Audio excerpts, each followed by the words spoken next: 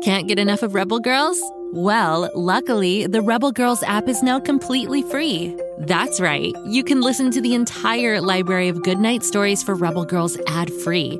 Plus, check out the app's cool features like activities, trivia, custom playlists, and more. All parent-trusted and kids-safe.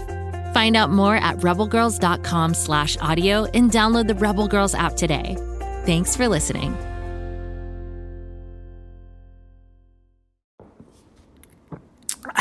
Wow, this egg cream is delicious. I wish the chocolate syrup inside wasn't so expensive.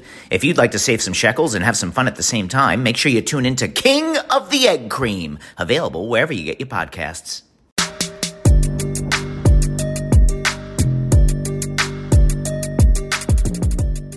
Hello again, Story Club members.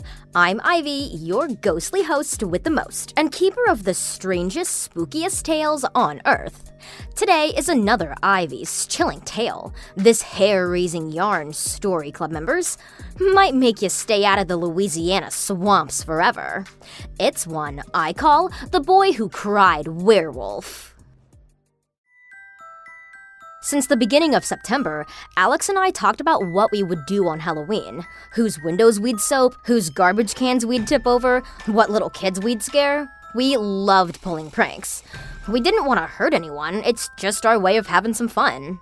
Alex and I went to Blackwater Junior High in Miller County, Louisiana. We've known each other since we were in diapers watching Cartoon Network while gnawing on fudgesicles. We felt like brothers. After school, we'd hang out down at Windsor Hollow, a swamp just a few blocks from our neighborhood. Our parents didn't like us messing around down there because of alligators and poisonous snakes. But Alex and I spent so much of our time there that we knew what to watch out for. We would just hang out and talk, or sometimes take our fishing poles down there and try to catch some flathead catfish or bluegills. Most of the time we would come home empty-handed, but it didn't really matter. It was just cool hanging out in our spot. Not too far from the hollow was an old cemetery that has been around since before the Civil War. It's old and kinda creepy. Every Halloween, kids like to dare each other to go out there alone and touch the grave of Emma Larson, a supposed witch who died way back in 1889.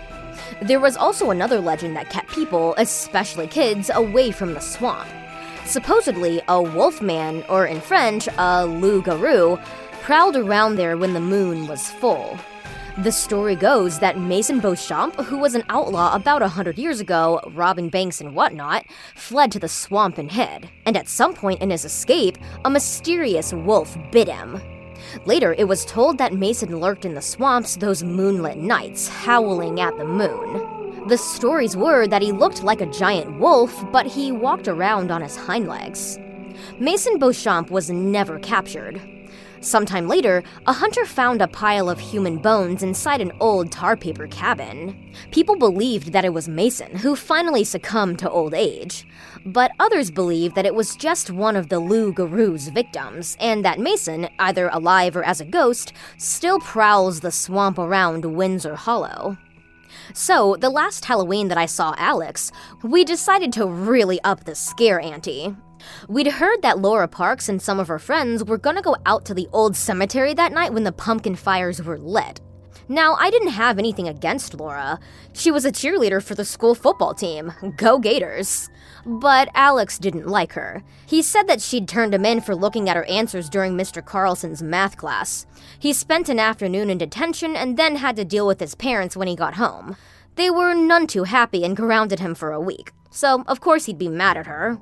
So, it was Halloween night.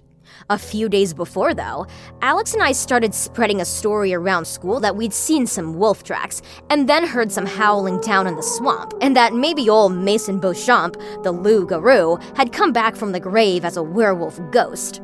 Most everyone knew that we were putting them on, and they were right. But some, I could tell, some were scared, even when they laughed it off. Alex's dad had this old gorilla suit that he wore once to a Halloween party down at the lodge hall. It was way too big for Alex, so we packed it with pillows and stuffing. It made Alex look huge and muscular, which heightened the effect. He put on a pair of his dad's old painting pants and a ratty flannel shirt. For the mask, we both chipped in money from our lawn mowing jobs over the summer and bought this Hollywood-style one off eBay. It was better than those cheap rubber ones that sell down at Driscoll's drugstore this time of year. I could barely look at the photo of it online when we were bidding. It was that creepy and unnerving. It even had these glowing, light-up red eyes. This thing wasn't made of rubber and fake fur. It was crafted from nightmares. So anyway, a bunch of the cheerleading squad, led by Laura Parks, were walking down the path toward the old cemetery.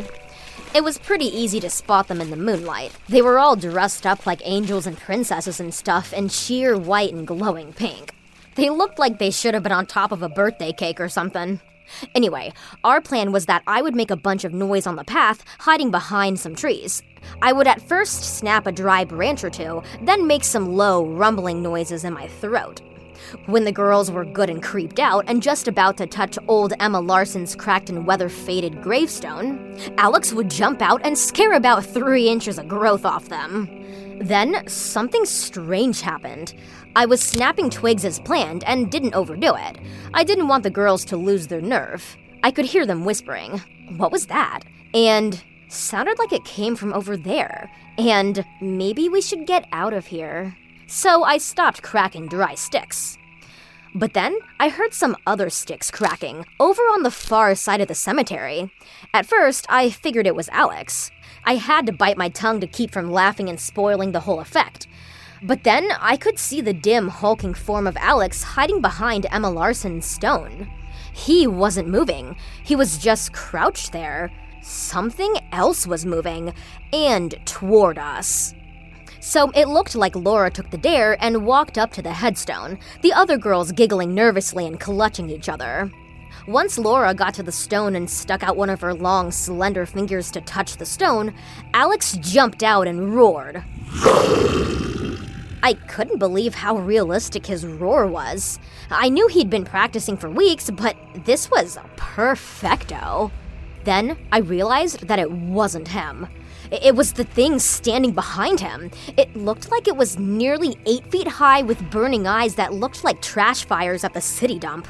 The Loup-garou? Laura and the girls screamed and ran. I heard Alex's muted scream under his eBay werewolf mask. I ran too. I ran as hard as I could for about a quarter mile. Then I realized that I couldn't just leave Alex alone back there with whatever that was. I grabbed a baseball-sized rock and dashed back to the graveyard. But it was empty. No monstrous, scary form.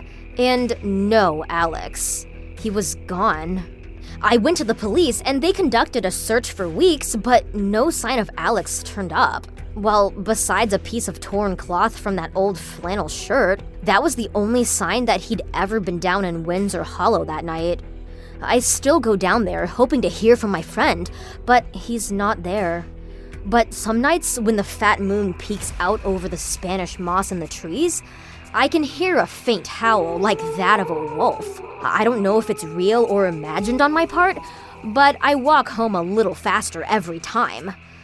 I miss you, buddy.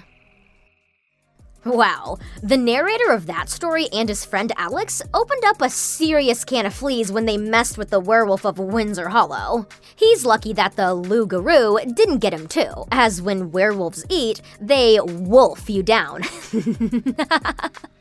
Come back tomorrow for another episode, because every Story Club member needs a little scare every day. Ivy out.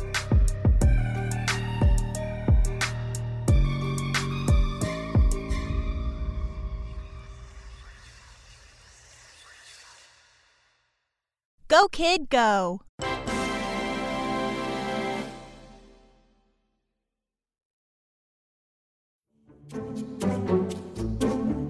Do you like to laugh? Who am I kidding? Who doesn't like to laugh? So, okay, if you love to laugh, you'll love Don't Break the Rules. It's a hilarious comedy improv podcast where the voice actors make up their lines on the spot and try to be the only actor who doesn't break the rules. These talented actors are great at coming up with silly scenes and stories when they follow the rules for the episode. And it gets even sillier when they accidentally break the rules. The stories are guided by suggestions from kids like you, and the episodes feature laughs, burps, and the occasional unicorn. So if you'd like to giggle and play along, be sure to listen to Don't Break the Rules wherever you listen to podcasts.